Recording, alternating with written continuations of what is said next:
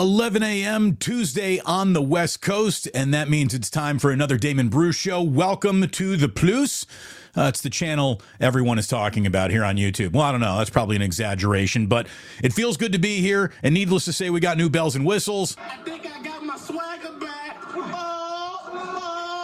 Yeah, so here we are, baby. We're getting better each and every day, and it is wonderful to have you here. I'm guessing the very fancy thumbnail that was created saying that we're going to talk about Kyle Shanahan might have been one of the reasons why you clicked here today, and believe me, we're going to get to it.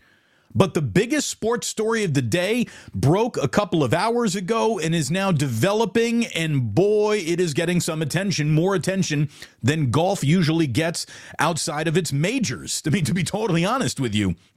And if I can just stress something right at the top here, don't ever let a single sporting entity lecture you about morals, and stop looking to sports for patriotic lessons, because they just don't really live there beyond the hat and t-shirt that they're trying to sell you. Brooks Koepka, Dustin Johnson, they must be high-fiving themselves today, because the LIV Tour is going to be absorbed now by the PGA Tour. And I don't even know necessarily if I believe that.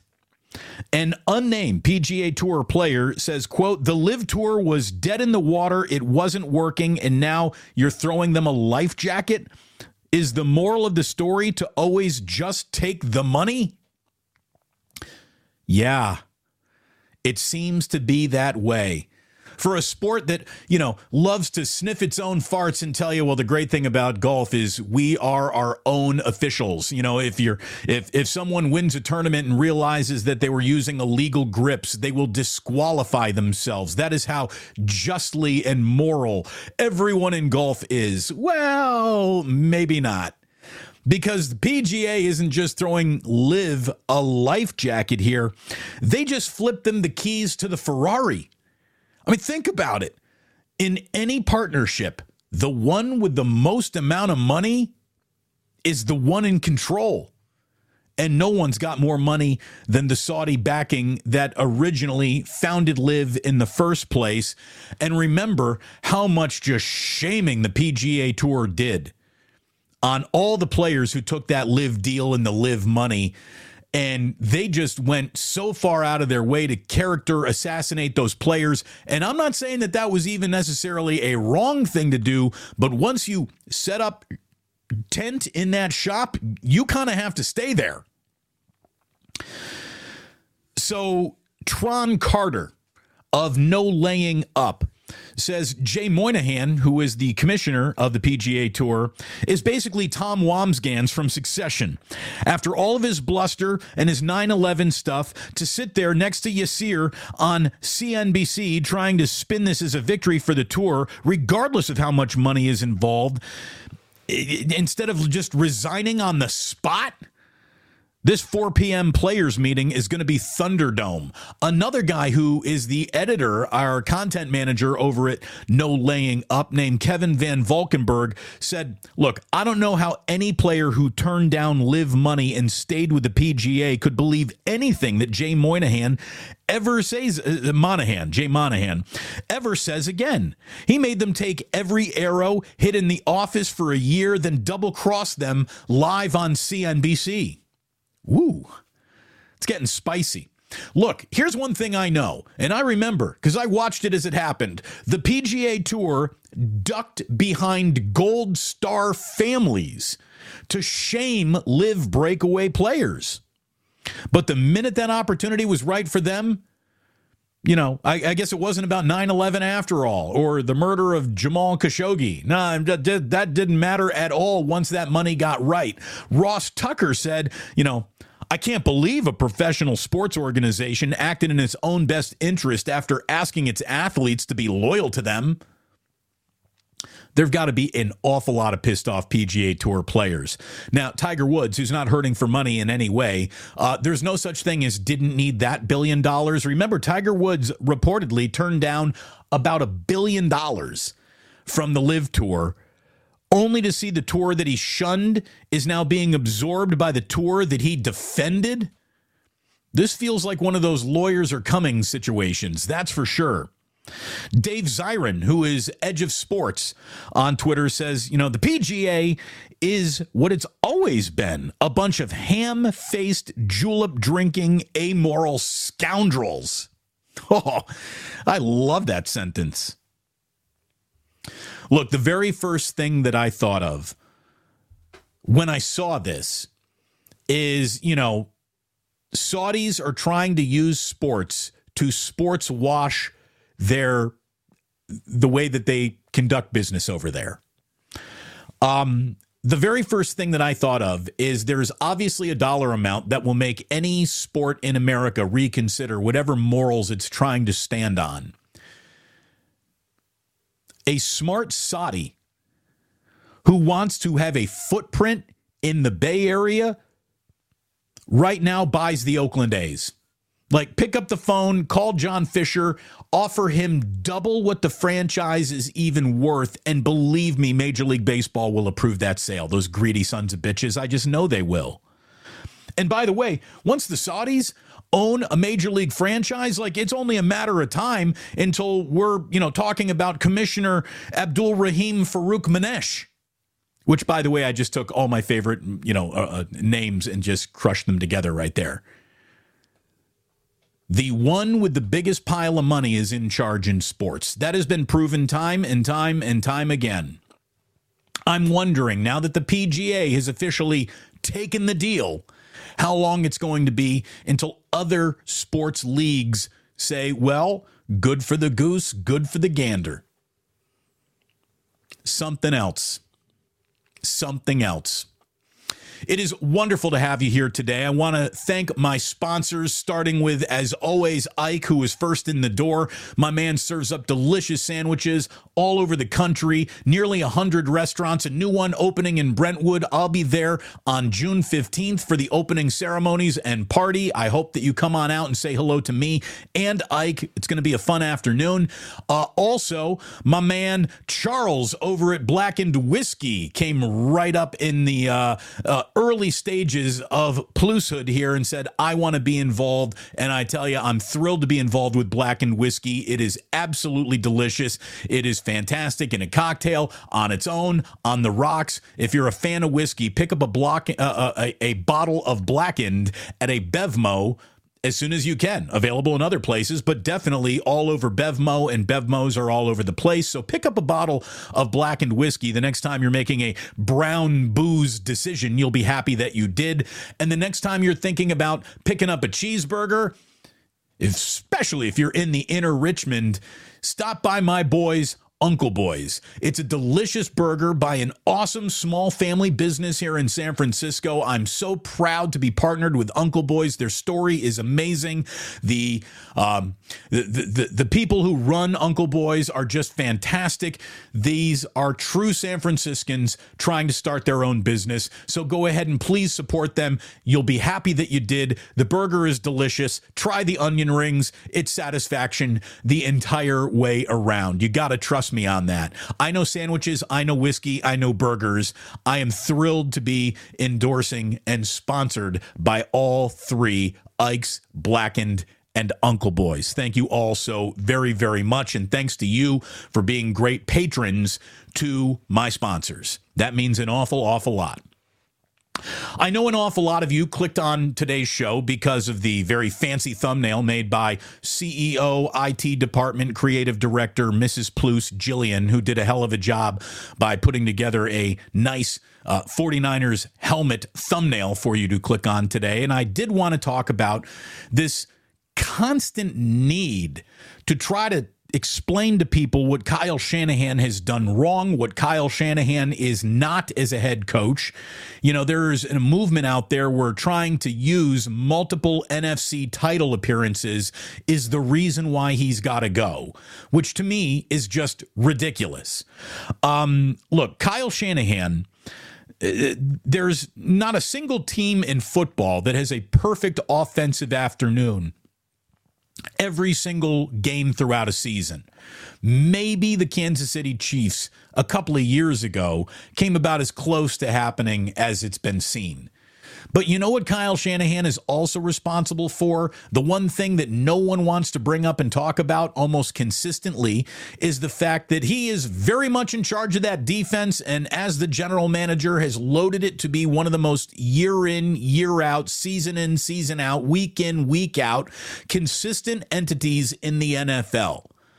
Kyle Shanahan is so much more than just the offense that you might be criticizing, the quarterback situation that seems to never find itself totally settled once and for all. And it really is like a bit much. His overall record means he's a winner. He's 52-46, which is, he's winning 53% of his games. If you subtract the first two seasons, and again, if you're going to sit around and criticize Kyle Shanahan for what you don't like, you must take in the full picture and agree that he was handed a big old cup of nothing as he walked in the door, right? That was an awful team. And within 2 seasons, he had basically flipped the entirety of the roster. So if you want to subtract the first 2 seasons from Kyle Shanahan's actual total, here's what he's been since subtracting the first 2 seasons. He's 42-24. That's winning 64% of your games. Folks, if you're winning 64% of your games in the NFL, you know what you're doing, and anyone trying to make the argument that you don't know what you're doing doesn't know what they're talking about. This is a guy who's been to a Super Bowl with Jimmy Garoppolo. This is a guy who has been to the NFC title game with Mr. Irrelevant looking really good as his quarterback.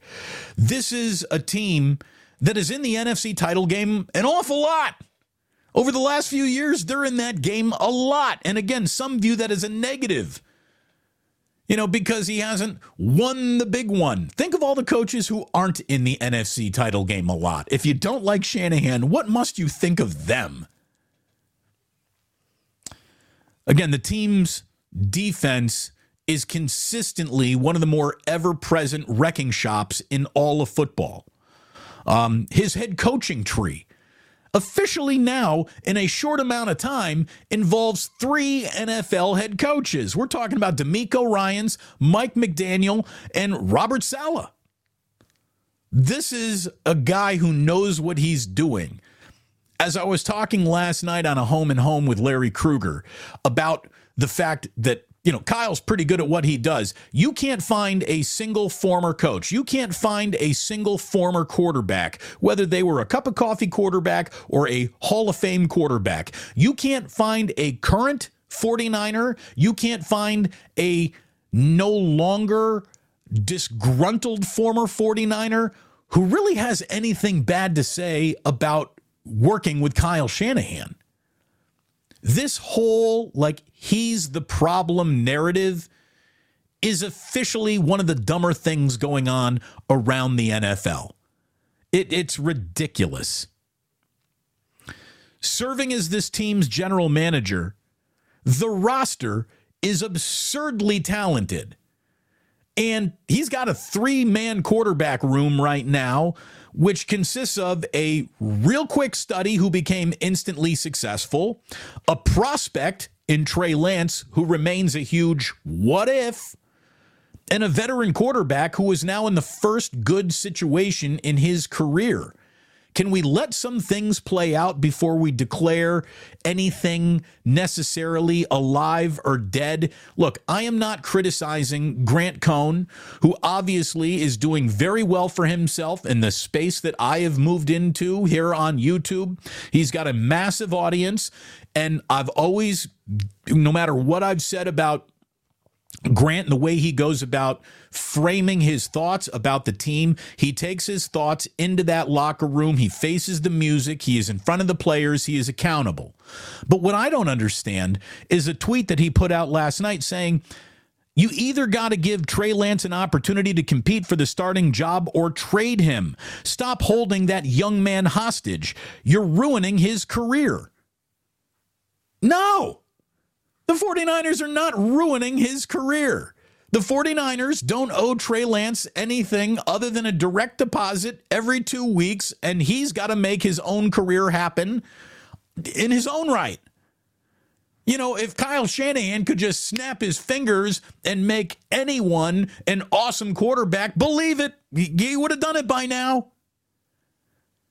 Larry made a great observation saying that, first of all, look, there is a competition that's underway right now. So to say that to not let him compete for it feels a little odd. Or, as Larry stated, maybe the competition has been made and concluded, and Trey just isn't the winner. You know, that's a reality too. A lot of people who are very much in the camp of Trey Lance so want him to be the quarterback. Maybe he's not good enough to be the quarterback is something you're going to have to start factoring into these imaginary evaluations of what could be, what might be. It's kind of driving me nuts, and it's probably driving some of you a little nuts as well. Brock Purdy's not guaranteed to never make a mistake. Sam Darnold might be a guy that matters. Trey Lance someday may be a guy that matters. But this whole notion of you're holding this young man hostage, he's under contract. The 49ers have zero responsibility to a player that outranks their responsibility to do the best job for the team. And if sacrificing the dawn of a young player's career, yet retaining him on the roster as a backup is the right thing for the team, that's called professional sports. That's what that is. Everyone needs to stop clutching their pearls and worrying about Trey Lance's future. Let the present play itself out. We are still so many weeks, months, days away from the start of football season, trying to look at something that's happening at mandatory OTAs on June 6th and using that as the, well, here it is, we now know what we need to know, is ridiculous. We have to go through this every offseason and explain that, hey, OTAs are a little bit interesting, but trying to use them to frame the entirety of everything we're about to see in a season is nuts. So one thing we are here on the Plus is a little less nuts, which is maybe why you keep on coming back. Maybe why you're finding me today and deciding, hey, this guy, for a world of just, inflammatory nonsense, here's someone who's actually thinking about things and approaching things like an adult. Nothing is black and white. There's an awful lot of gray out there. And it feels like the best way to get clicks is to pretend that nuance doesn't even exist. We do nuance here on the Damon Bruce Show. That's what we're trying to accomplish. Instead of just taking a position, holding it, we're trying to look at things from every conceivable angle. Not just the, here's what I want the quarterback situation to be, so I'm going to try to speak it into existence. And there's not a single person in the media speaking who knows more about that quarterback situation than Kyle Shanahan. And look, as my friend Larry Krueger did indeed point out on last night's Home and Home, this team right now is stockpiling quarterbacks. They have added more quarterbacks to the mix in just the last couple of days, which means Trey Lance might not be long for this roster. You know what the Niners owe it to themselves to do is to have Trey Lance on this roster, possibly wait for the preseason quarterbacking injury that always happens, and then trade him, or Sam Darnold, or whomever. Brock Purdy's the safe one. I think we know that. But man, just the constant hand-wringing over a situation that is fluid is kind of nuts. It really is just a little nuts, if you don't mind me saying. Oy, oy, oy! There you go. Best way to emphasize what I'm saying is with a oy, oy, oy! Hell yeah. So, look, another story that has come out today that has kind of been buried by the live news, and I don't know how big of a story this might be, and I don't know how much credence to really give this because, there are, for a lack of a better phrase, new ways to football fail all the time. New ways to football have included the USFL, like 2-3 versions of the XFL, the AFL, like you get the drift. There have been an awful lot of other football leagues, the Arena Football League that just, can't maintain interest, profitability, or last beyond 2 or 3 seasons. Well, a story today reported by the AP is that high school football is about to be disrupted by a new nationwide league of high school football teams, or they wouldn't be necessarily high school teams, but they would be teams that are made up of football players still young enough to be in high school. And again, this is either going to become something big or it won't, because new ways to football fail all the time. The former president of the latest version of the United States Football League, the USFL, is launching a spring football league for high school football players. Brian Woods, who stepped down as the USFL's president at the end of last year, said his Prep Super League will begin next year with a 6-week season. Woods said that this league will use NCAA playing rules and will operate independent of high school state athletic associations, therefore giving players the chance to profit off their name, image, and likeness without any restrictions.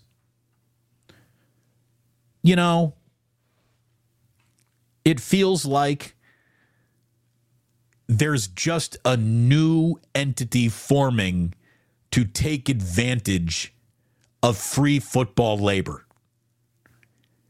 If this is really a league that wants to be a breakaway league, pay your players. Don't let some NIL bullshit that some kid has to be the caretaker of that is probably going to get screwed over more often than actually paid. Like, if you want to form your own league of 15, 16-year-old kids, pay them. Now, if you're a 15, 16-year-old kid, I'm not here to tell you what your family situation is, but a lot of kids will be taking a money grab just because they need to. And I don't know if this is necessarily going to be good for anyone involved. If you do this, do you then lose eligibility to play a normal high school season? Is this just another way to do kind of year-round football? I don't know.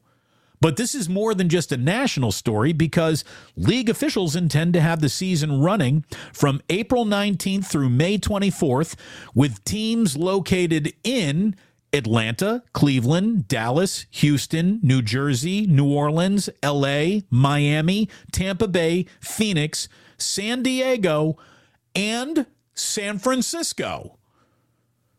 So this could be coming to San Francisco?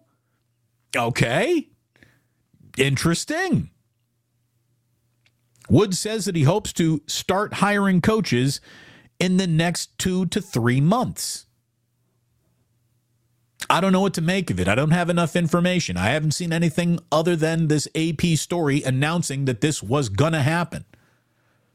I've been thinking so much about this live tour thing that when I saw this, I was like, oh, shit, that feels like a big story too. Or maybe it's not. I don't know. But we'll see. That is a huge we'll see, right? We'll see what you are chatting about over here in the Plus. I know an awful lot of you were in earlier this morning saying hello to each other. I love that we got a little community that's forming. People will actually log in to the chat room early to apologize to everyone in the chat that they've got a meeting that they have to be at and can't be here to watch it live. Look, that's okay. That's the beauty of YouTube. You watch this when it fits into your day. You don't have to rearrange your day to fit into this. Not at all. Not at all. That's the beauty of hashtag new media that Draymond has won.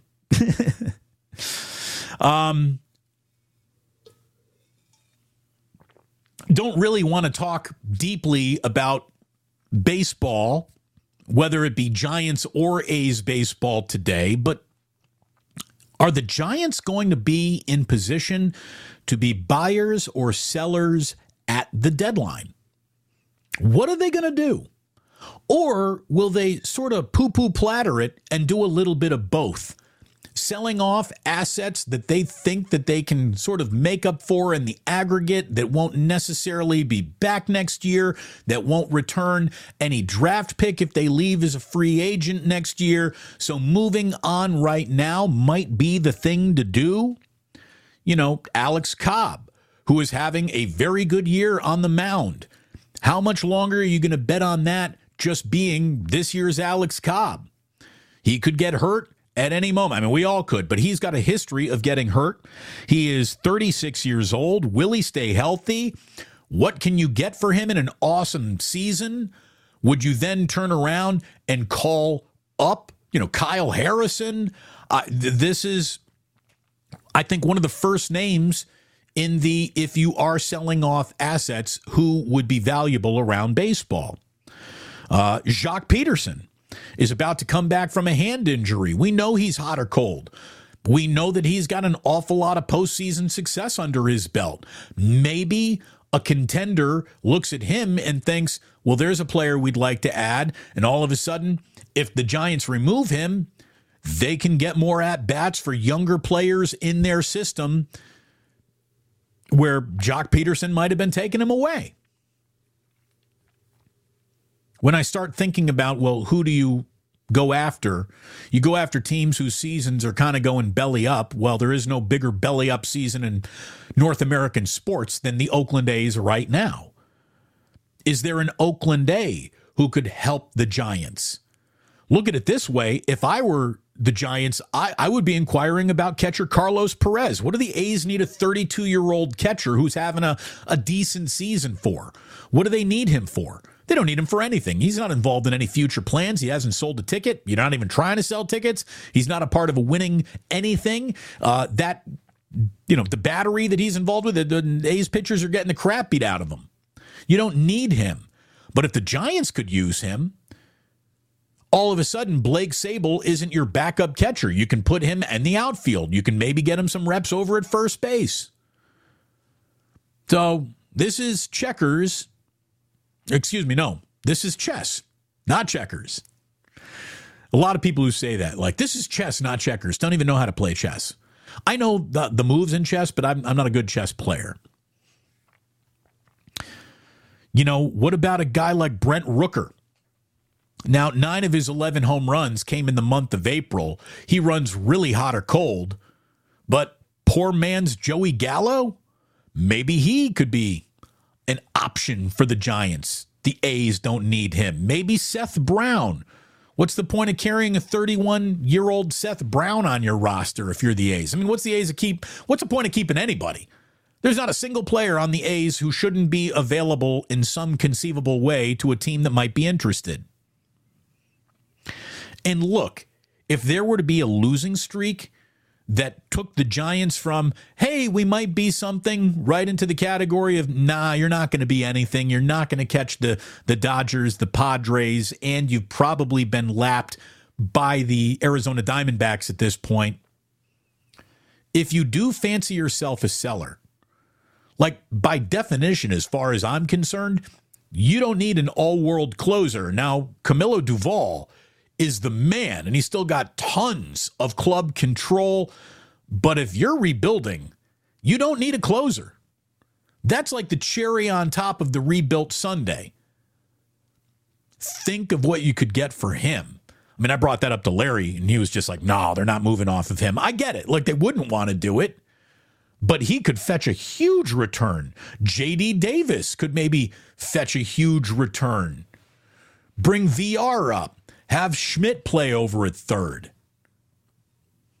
Just thinking. Just options. One more note. again, John Fisher should be calling Saudi Arabia and be like, who wants to overpay for a baseball team and keep them in Oakland? But he wouldn't do that because John Fisher hates us all and he doesn't care about anything and he doesn't know how to pick up a phone call and actually talk to anybody. And the man is without skill, diplomacy, or know-how in every conceivable way. Welcome to your annual Fuck John Fisher segment, your near daily segment. But this one is kind of interesting because, again, we're keeping receipts, right? Tim Kawakami pointed out that just in the last 5 weeks alone, the A's have changed Las Vegas sites, they've lowered their request for public money, and they've not gotten a legislature vote before the end of the session. And then sarcastically, he writes, boy, John Fisher just keeps on winning, doesn't he? No wonder Rob Manfred blames Oakland and only Oakland. Now, all sarcasm aside, Tim's making a very good point. As we have pointed out countless times, John Fisher has no juice, no allies, no real business sense, no touch. He has an office full of stadium plans that were supposed to happen but never did. I mean, think about it. Just go back to remember there was supposed to be a stadium in Fremont. That never happened. Then there was supposed to maybe be a stadium in San Jose. I think they even decided that was going to be called Cisco Field, or maybe that was the one in Fremont. I can't even remember. But that never happened. And then the big announcement, the one that finally was going to end the debate once and for all, was that they were moving, right to downtown Oakland. Laney College is where the Oakland A's would be building their stadium. I mean, they rolled out a big press event for that one. Well, that didn't happen. And then speaking of big press events and fancy art renderings of stadiums and glass cities around stadiums, we, get to Howard Terminal eventually. Amazing plans. Would have been awesome. Didn't happen. And so now where are you? Now you're at your second Las Vegas location with none of the machinations you really need from the local government spinning in the direction that John Fisher needs them to spin in. I mean, would you want to bet on John Fisher and Dave Kaval getting this done? I wouldn't. I wouldn't bet a dime on these guys. Wouldn't bet a dime. The two of them have so thoroughly proven themselves to be incompetent and incapable that it's extraordinary. What the hell are we talking about? I'm going to leave you with this before we enter a little Club Plus. Here on the podcast, I want to invite you to join me and apparently thousands of other A's fans. The Damon Bruce Show, the Mighty Plus, is officially joining the reverse boycott on June 13th. That game is between the A's and Rays. The Sell shirts, which are being printed by fans and given out to fans like it's a stadium giveaway. This has got to be the first time in baseball history fans decided on a stadium giveaway. They're printing out green Sell t-shirts, and what it'll really do, again, how do you shame the shameless? I don't know, but it seems like a night A's fans deserve to come together publicly disapproving in vast numbers what has been done to them by the worst owner in the history of sports, having the most disgraceful season, maybe in the history of North American professional sports. The Sell shirts are going to be handed out in B lot by the Light Towers. Last Dive Bar is coordinating this. I've already been in touch with the guy who is the leader of that, Brian, and I'm going to be out with him on Tuesday. We're going to be covering this, and based on the amount of coverage, we'll be broadcasting live from the bleachers that night, covering this event to the best of our ability, to the best of cell phone coverage that it will allow this to happen or not. So look, We got quite a bit. I mean, how can I miss these gems when I have Otis Bird III saying this golf thing is like when Tupac teamed up with Biggie in the heat of the East Coast, West Coast rap beef. Yeah, it would have been like that, I guess. Jeez. It's kind of nuts. Kind of nuts. So to get to more of that, we're going to move into Club Plus. You're invited to stick around right here on YouTube. If that's for you, if you're listening on the podcast, thank you so much for doing that. Appreciate you tuning in. We'll be back tomorrow right at 11 with more. In the meantime, I want you to remember, PGA, I guess I'm talking to you today, that sports don't build character, but they reveal it. And like that, he's gone.